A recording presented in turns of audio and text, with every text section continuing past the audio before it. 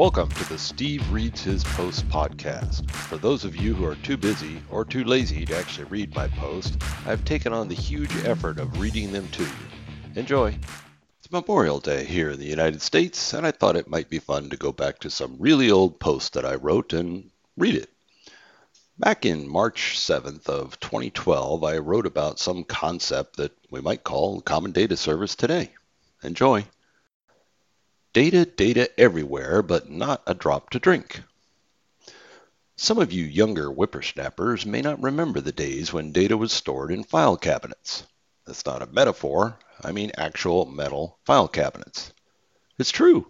In the olden days, we used to have rooms full of them. We had a cabinet for employee records, another one for customer records, and others for tax records, financial records, payroll records, marketing records, sales records, active project records, closed project, old Elvis Presley records. Let's just say lots of cabinets. If I wanted to get an accurate picture of a particular client relationship, my secretary, Doris, would go to about 5 different file cabinets and copy pieces of paper and staple them all together and hand it to me. Then one day, software showed up and we started keeping records in folders on hard drives.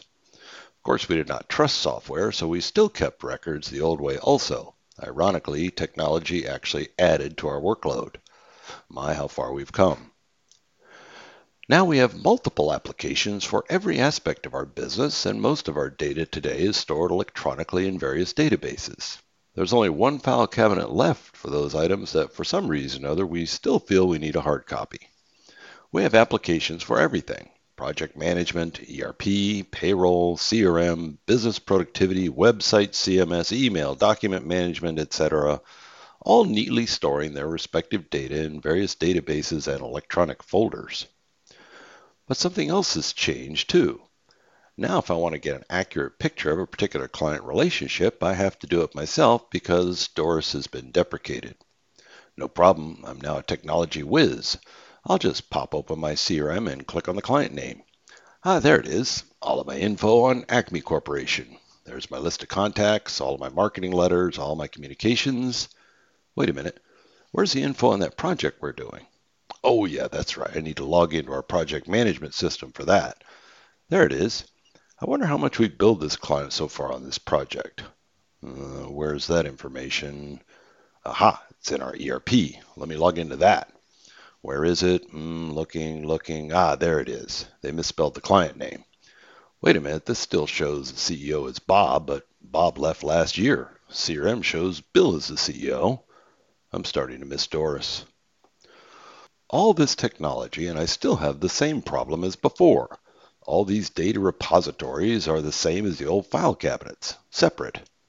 Suddenly the door busts open and here's this dude in a blue cape screaming, "I am Integration Man!" Seriously, dude, a cape? Sorry, he says, and takes off the cape, and sits down and says, what I need is to be able to integrate all these silos of data. Let them talk to each other, he says. And I picture my project management application hollering over to my ERP system and saying, "Hey ERP, Bob's out, Bill's in at Acme, get with the program." And ERP says, "Oops, sorry, I'll change it so our data matches, and I'll also let CRM know when he gets back from the gym." I kick back in my chair and I imagine all of my silos of data talking to each other, comparing notes, becoming one really, and gossiping about the old metal file cabinet. Those handles are so 70s. I open my eyes and look up to see Integration Man putting his cape back on and walking out the door. He turns slightly and I see emblazoned across the back of his cape, ForceWorks.